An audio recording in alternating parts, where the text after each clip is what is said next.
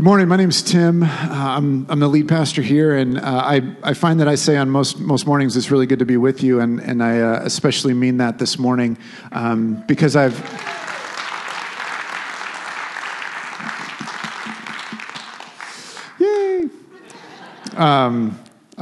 Thank you. I especially mean that this morning. I've been gone for the last 2 weeks against my will, but with doctor's orders, and so I've missed being here. It's so good to be back. I ruptured a spleen, my spleen, and I'm not sure how I did it, how that happened, but it did, and that's not a good thing. That's a bad thing, and it's super, super painful. So just take my word for it. Don't try to figure that one out or experience that yourself. I was in the emergency room, I think two and a half weeks ago or so it was, and they fixed it, I think, or so far, and I was not allowed to move too much for a little while and feel a lot better now. And I just want to say, again, I was required to make a video last week if you were here and saw that. And I said it on the video, but I just want to say it again in person. I just am so grateful and so thankful for the many of you who prayed and sent texts and emailed and cards and all of that. Both me and Abby and our family have just felt so loved and valued by that. And that part of it was really, really great. So I just want to say thanks again. We have this stack in our kitchen of dishes and bowls and a wide range of plasticware to really, really nice and to perhaps disposable. And it's all kind of stacked up in the corner of our kitchen. And that to us is this very clear picture, this clear representation of love. That so many of you brought meals for us for, I don't know, a week, 10 days or so. And it's all the stuff that you brought it in is all stacked up there. And we look at that and just go, I can't believe that we're loved like this, and that so many of you would just in a moment's notice bring food, and it was all good too. That was the other thing. It was just delicious, and it might seem like a simple thing, but it so helped us as a family kind of navigate the last couple weeks. And so I just want to say thanks. We felt so loved and spoiled. As I look at that stack in our kitchen, I realize what it means to be a part of a church family and a community, and to know that when somebody's hurting, that there's so many other people that are there ready and willing to jump up and to help and to serve and to love in that way, and that the reality is that some of us here right now might not feel like we have that, and I just want to let you know that this is that kind of place and that kind of community. And if you feel like, I don't know who that would be in my life, if I went down with some kind of illness or medical emergency, I don't know who that would be. This is a good place to find that and to get connected and to find community and have a sense of family. There are so many people here that do that at the ready and just automatically. And so if you're just finding your way in, or maybe you're just kind of passing through, or you're a guest this morning and you're like, if that happened to me, I don't know who that would be. There's people here that want to and are ready to be that for you. And so you're in a good place. So it's great to be back. Thank you again so much. One of the things that we do when we gather like this is to take an offering, and so we're gonna do that now. We've got some volunteers that are going to come and pass baskets, a way for us to acknowledge that our God provides for us and takes care of us in so many different ways. And one of the ways that we return our trust to Him is even through giving our finances back to Him. And so we regularly give a portion of it back as an offering, and we seek to do that as a church so that we're partnering with what God's doing in our church and in our world. It's something that we do personally to say, God, you're the ruler and the provider in my life, and so we give back to Him. And we want to do that generously, and we want to do it cheerfully. And so, Mosaic, it's time to give. As those baskets are going around, I want to give you an update on something, and then I want to ask you to pray for something. I got two things for you. One is just an update. In a few weeks, on November 24th, we have a very special Sunday that happens every year, and it's the Sunday prior to Thanksgiving. And on that Sunday, we call it our Thanksgiving celebration, and we do a couple things unique on this Sunday, which, again, November 24th. One, we're going to celebrate baptisms, and so there's folks within our church family who are ready to take that next step of baptism. If you're interested in it, there's some info meetings coming up. It's in print in front of you or on the website, or you can ask somebody, but we just get to celebrate that. It's a great part of what we do on that Sunday is to celebrate people following Jesus and getting baptized. The other thing, we do a food offering and for those in need in our city. And so we try to pack our stage with food that we donate. And so there's going to be more information on how you can participate in that as well. We're adding another little wrinkle this year. We're making a change. We have had our gatherings for, I don't know, probably the last 3 or 4 years have been 9 and 11. And we're changing the 9 o'clock from 9 to 9:15 on that Sunday, November 24th. And I want to tell you why we're doing that. Right now, we have about a 45-minute gap between the time our first gathering ends and our second gathering starts, and that's great. That's a long time. Some people use it to hang out and talk. It's really long, though, and so we want to pinch that just a little bit by 15 minutes because there are so many of us that serve in one gathering and then would like to attend another one, and that time in between makes that uniquely hard just because it's so long. And so we want to squeeze that time together just a little bit and make it easier for those of us that serve in one gathering so that we can attend another one, whether that's the first or the second or vice versa.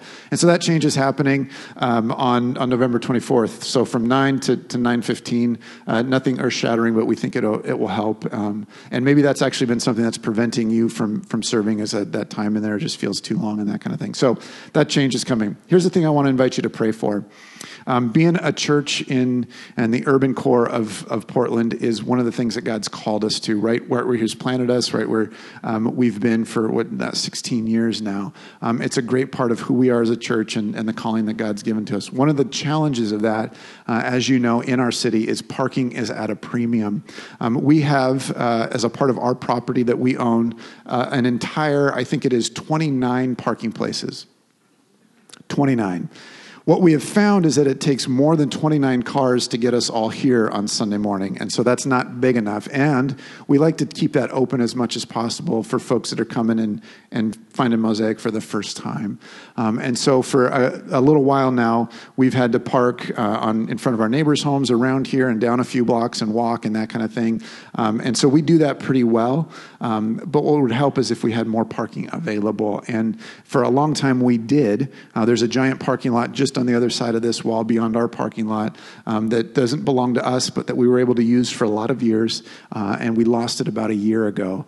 And we just found out in the last couple of weeks that new ownership has happened and we've got a new opportunity to talk with somebody and hopefully get use of that parking lot back. And so I want to invite you to pray with me over the next couple of weeks that God would give us that parking lot back. It would make it a whole lot easier for parking and for volunteers that are coming early and all that kind of thing.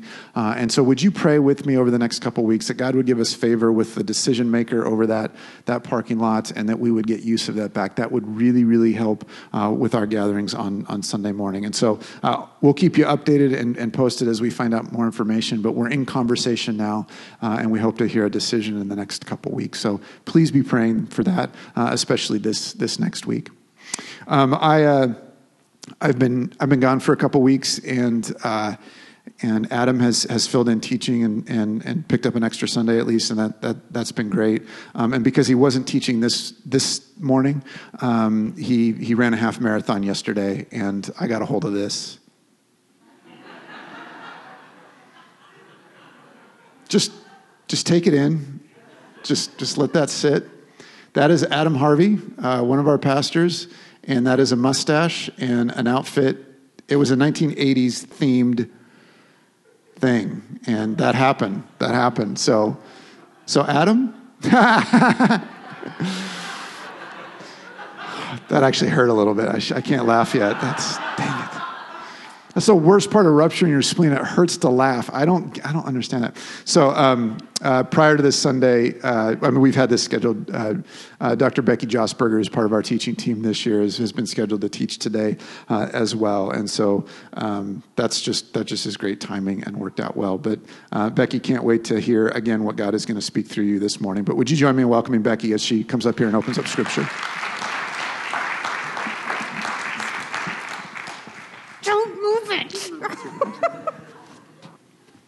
Impossible. Hi. Good morning. Sometimes I get up here and I think, I can't wait to hear what God's going to say. I'll let that one just stand. Okay. In the first service and in this service, we sang a song.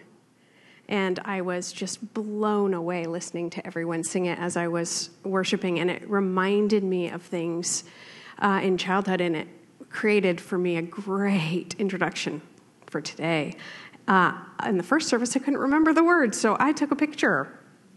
We sang, "Your glory, God, is what our hearts long for, to be overcome by your presence, Lord." Now let's pray this doesn't ring. I remember that feeling as a child. That was just part of my growing up experience, hearing all these great things of God and being in relationship with him pretty closely and just wishing he'd reveal some of his might and power to me. I was just a common prayer. And sometimes I find that in the text now, and I get so bowled over by it that I'm almost glad that I get to see it through the text and not face to face, because I'm not sure how I would handle it. It'd be overwhelming. So that part of me often feels somewhat satisfied when I read the text. I mean, I still can't wait, but I feel like I get to see that. And what was neat for me was listening to everyone else singing that and hearing that same kind of longing. You could feel it in the room of, hey, God, we love you. We want you here. We want to see how great you are. And there are times and places and people in history where God has allowed them to see. And I'm going to share one of those times with you this morning from the book of Isaiah. Isaiah is one of those prophets where he got to step out of the ordinary and see the extraordinary, to see who God was. I remember another memory I have from when I was a kid. It's not a very clear one, and I thought I should probably fact check it, and then I decided, no, it can be real. It's okay. So there was a president or a presidential candidate. This is how my memories go. I was really little. I think it was Reagan. Might have been Bush. I was really little. And he was campaigning, I was really little, in New England, near where we lived. And so my parents either got tickets or access, or we just showed up. I was really little, I don't know. Starting to sound like a broken record. And we went to this gathering, and I remember being way, way, way in the back. And I remember not really knowing who this guy was, but it was a big deal. This was the president. And of course, we couldn't see. And I remember my dad he lifted me up on his shoulder so I could see. I'm not even really sure, and I didn't ask him, I'm not even sure if he could see. He's not that tall a guy. I don't know. But he lifted me up on up on his shoulders, and he was like, look, do you see him? Do you see him? And I saw him. I remember the banners, and they were red, white, and blue, and it was him. And it wasn't, I was far away. I was little. And then I had to get back down because I had a sister, and she needed to turn, and I don't know if my mom got a turn or he hoisted her. Who knows? But we were there to see the president or the presidential candidate or something. And it was amazing. And I was so little, you can tell from all the details I don't have. And yet I remember the awe of that moment. And I don't know if this is appropriate metaphor or not, but I'm hoping today that I can be the shoulders that holds up this text from the prophet Isaiah, where he gets to see, and he can say, yeah, I see him, and it's amazing.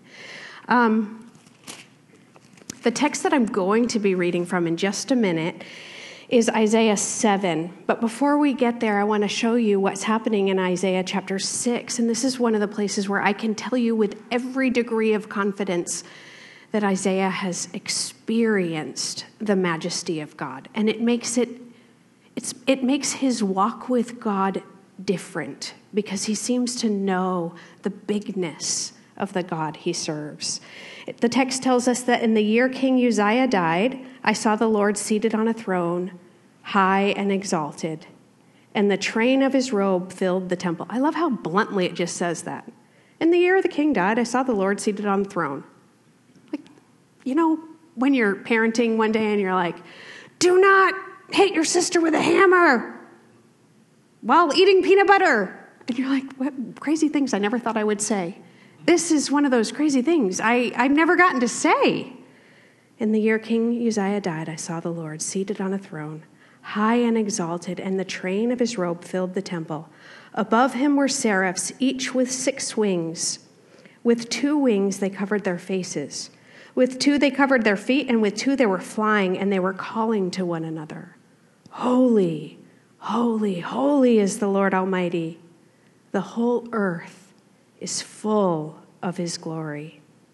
And at the sound of their voices, the doorposts and the threshold shook, and the temple was filled with smoke. This must have been absolutely amazing. When Isaiah tells it, he doesn't even try to describe the majesty and splendor of the God on the throne. He talks about the beings worshiping the thing on the throne were so intimidating and overwhelming and powerful that the temple shook. Isaiah experienced personally and firsthand that bigness of God, and it changed the way he looked at the world, and it made God work through him in ways that are really powerful. Today I'm going to walk you through okay, I'm trying to be calm and cool and collected, but it's like one of my favorite stories in the Old Testament. And it's one of my favorite stories because I love it and I hate it. I hate this story. It makes me so angry. Wait till you see what some of these people do. And I'm going to walk you through this story. And this story is going to show you a guy who is in between a rock and a hard place. He has really no visible option politically. And when I say rock and a hard place, I don't mean I'm either going to get my feelings hurt or I'm going to hurt someone else's feelings. I mean, I'm either going to get killed or I'm going to get killed. Rock, hard place. It's a pretty dramatic situation. And then we're going to see that God has an entirely different perspective of that situation, and that he is 100% in control, and that he's merciful enough even to let that man know what the plan is. And then we're going to see what God's response is. So if you guys are reading along with me, if not, it's okay, I'll read it to you. We're going to look at Isaiah chapter 7. And I'm going to read quite a bit, and I'll explain as we go. So, when Ahaz, son of Jotham, son of Uzziah, okay, so Uzziah's the guy we read about a minute ago. So this is one of his sons, his grandson, whatever, is now on the throne, was king of Judah, King Rezin of Aram, and Pekah, son of Remaliah, king of Israel. Anyone lost? I remember reading this text forever and just being like, we just had this gorgeous throne room experience. Who are these dudes? And what are they doing in this story? Let me help you real quickly. Israel and Judah have divided. They're like this. Judah's on the bottom because that's the south.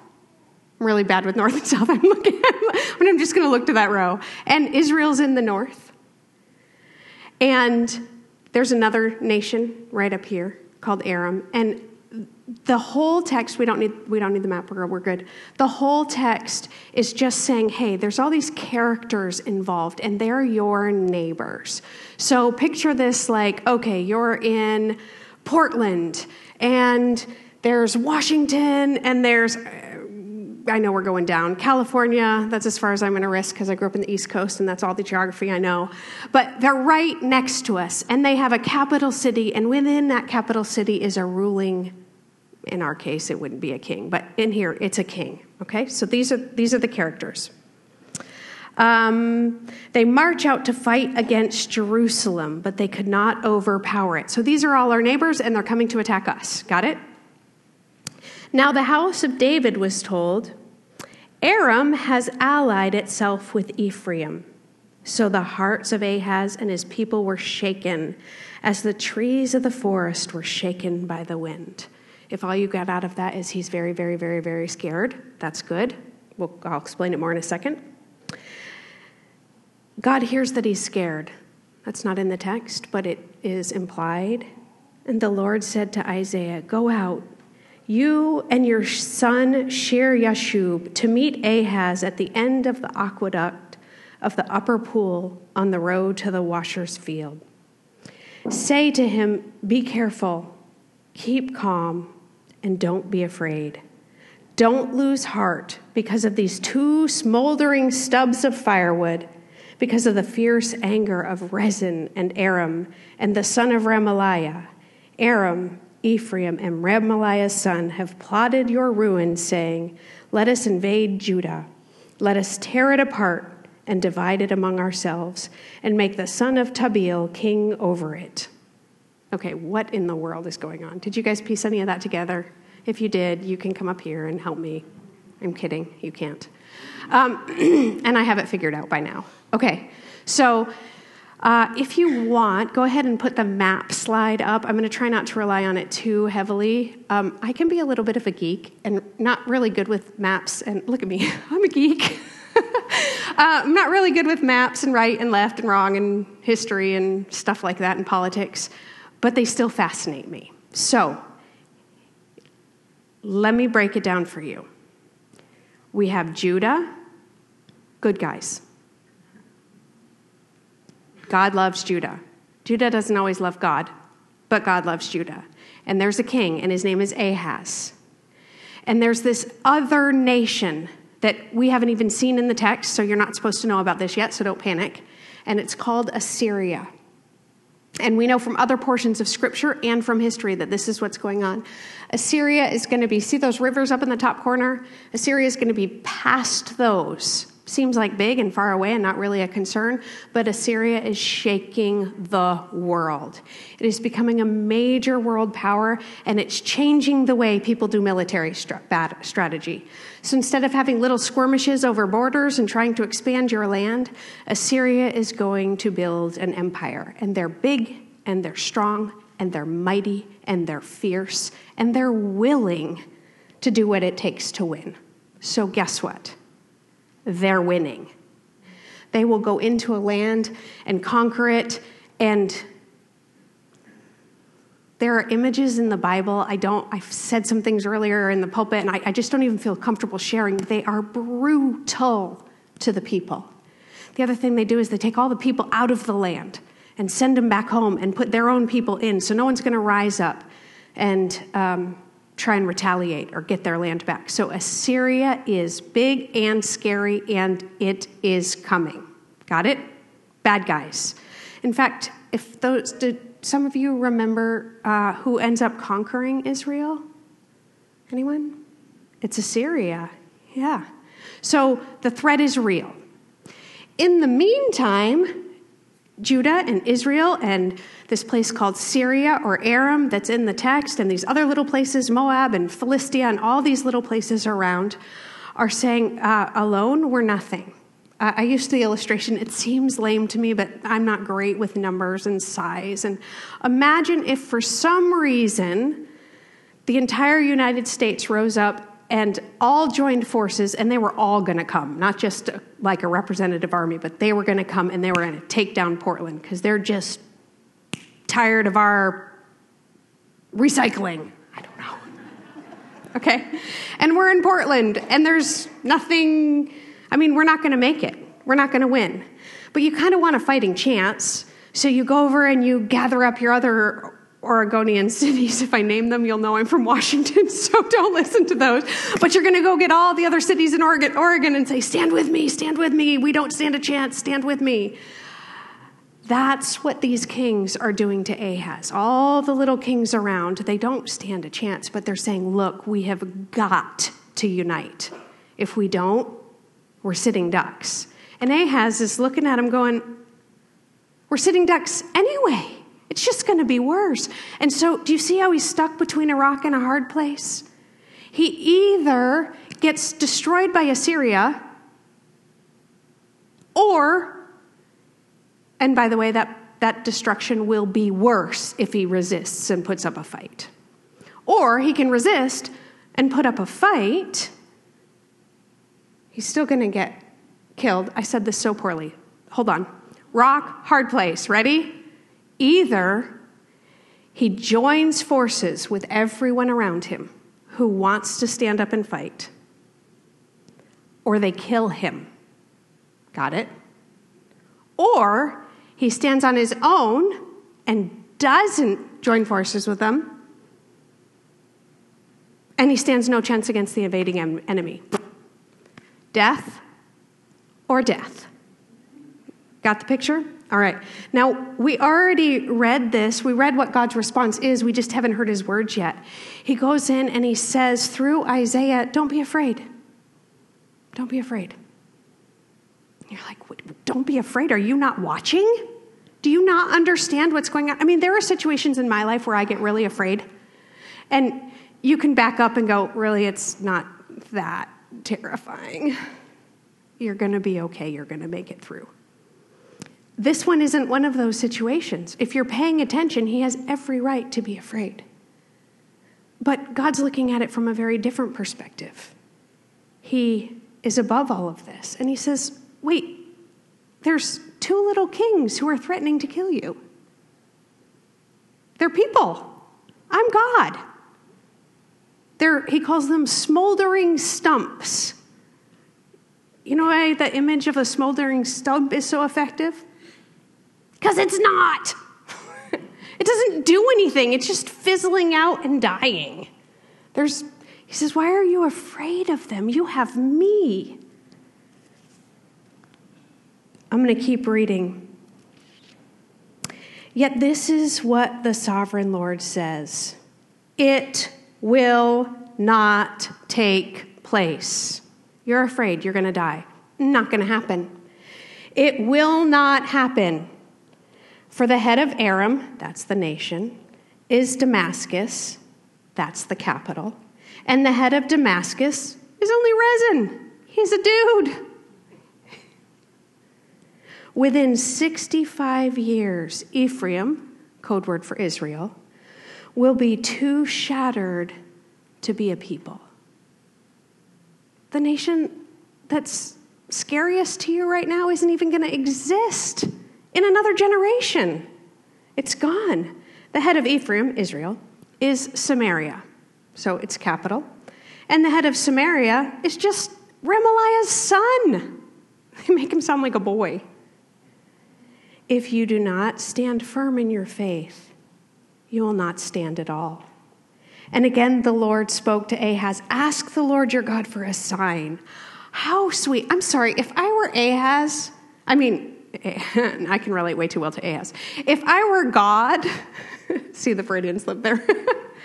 If I were God and I heard Ahaz is scared because he forgot this whole thing you promised since like the beginning of Genesis, and I would go down and I'd do one of those like Agent Gibbs smacks to the back of the head. Ahaz, I've told you since Genesis what's going to happen. I have this. And he doesn't. He goes down and says, hey, I hear you're afraid. I hear you're afraid. It's not going to happen. And I know you're struggling even to hear that. Like, it's not going to happen. Do you hear the string that's attached? Nope, no string attached. It's not going to happen. And he says, go ahead, ask me for a sign. Like, let me prove it to you, whether in the deepest depths or in the highest heights. But Ahaz said, I will not ask. I will not put the Lord to the test.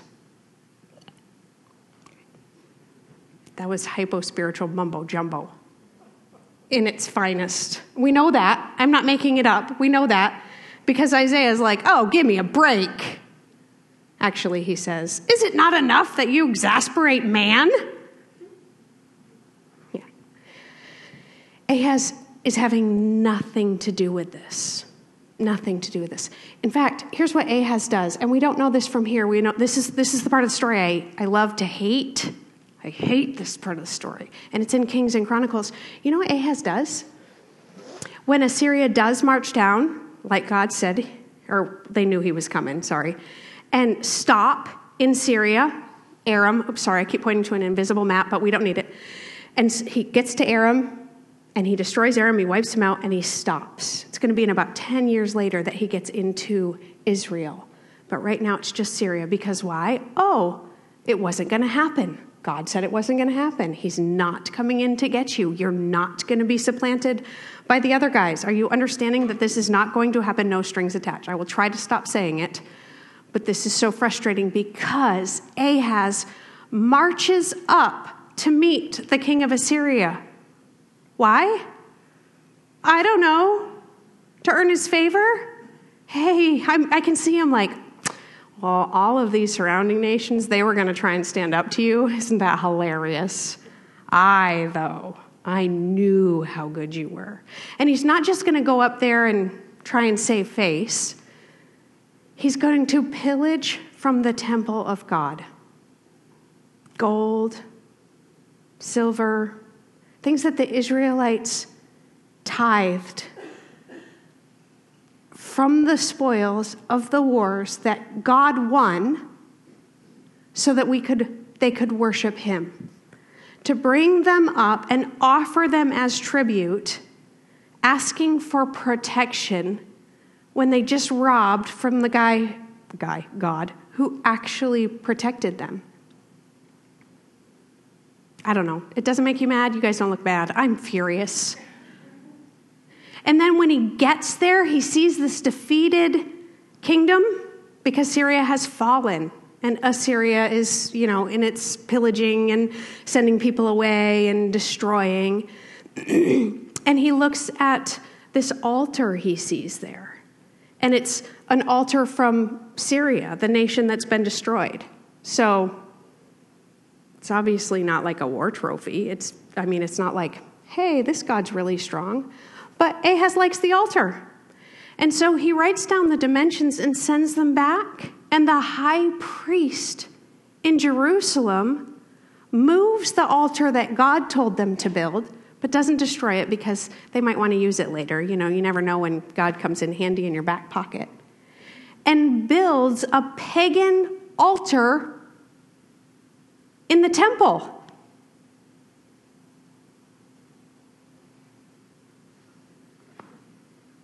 I would hope that if we so much as took that cross down, there'd be like a revolt. Can you imagine if we demanded some other idol to be put in its place? And this is just a building. We're talking the temple.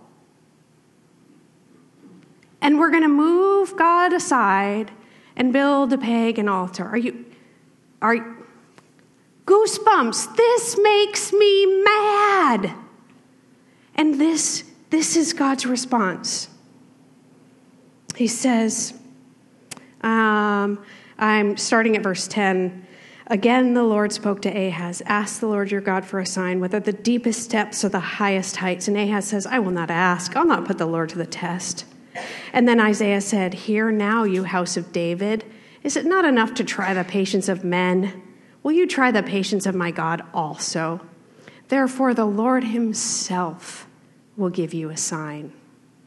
The virgin will be with child. Heard this one? And will give birth to a son, and will call him Emmanuel.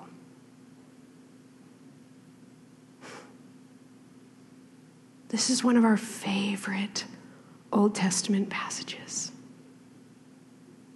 But did you know it was delivered at a time when God's doing everything to bring forth his promised kingdom? And he's operating on a playing field that man doesn't even understand. And we get scared. I'm not Ahaz. I'm not a king. I've never even had my life threatened. And I get scared sometimes to the point of being paralyzed by fear.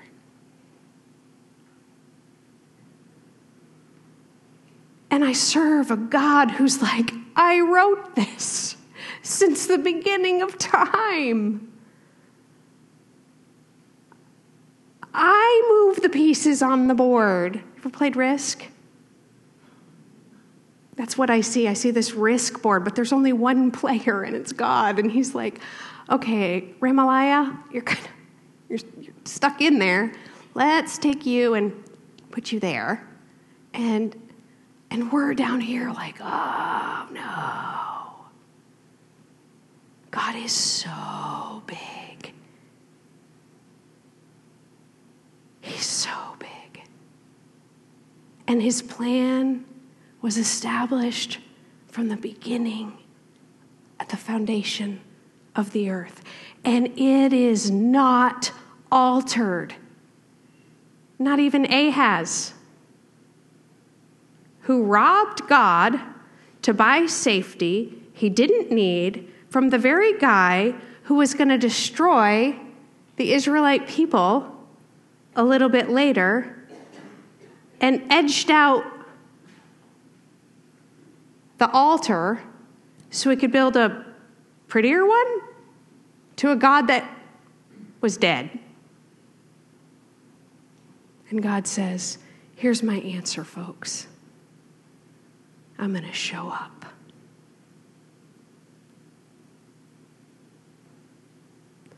Now, here's where I'm supposed to have all these applications, and they're in my head, and they're on my paper, but I don't even know how to move past that, because I have to stand still for a minute and just be in awe of it, of the bigness of God. We're going to move in just a minute into communion. I'm going to have the worship team come on up and get them settled and ready. But this God of the universe, who moves kings and nations like they're pawns on a chessboard, because he determined everything from the beginning of time, and says when we're at our lowest of lows, you can trust me. By the way, can I just add one thing? I didn't say this in the first service, and it's been gnawing at me. Yes, we can trust him because Emmanuel is coming. But there's like a little bit of a double-edged piece. I mean, he also said in that passage, in 10 years, or I know it's 10 years, he says within 65. I just know history. Israel isn't even going to be strong enough to be a nation. Now, in that passage, it's like good news to Ahaz, but I hear that and my heart breaks. Those are God's people. So don't pretend for a minute that I'm promising you, that God is promising you everything's okay. God is promising you he's in charge. And when we move in the next couple of weeks back into 1 Peter, and we're called to live like people who are a part of a different kingdom. Peter read Isaiah. He quotes him. He's like, different kingdom, different planet, different perspective, different worldview. And part of that worldview is the invitation to relationship with him. Because in that plan, he answers our sin with mercy. And as you come to the communion table today, I invite you to reflect on what that mercy ultimately looked like when Emmanuel did come. That he died for our sins and rose again. And that it was part of his plan from the beginning. And in that plan is you. I'm going to go ahead and pray for us. Heavenly Father, thank you for revealing your greatness and your bigness and your majesty. Thank you for your patience with our smallness, with our fears, with our lack of comprehension of even what your plan is. Lord, help us to trust you. Help us to see you for who you are. If we don't know you yet, Lord, would you reveal yourself to us? And for those of us in this room who have experienced that already, may we remember the depth of your love for us as we partake in communion with your death, burial, and resurrection. Amen.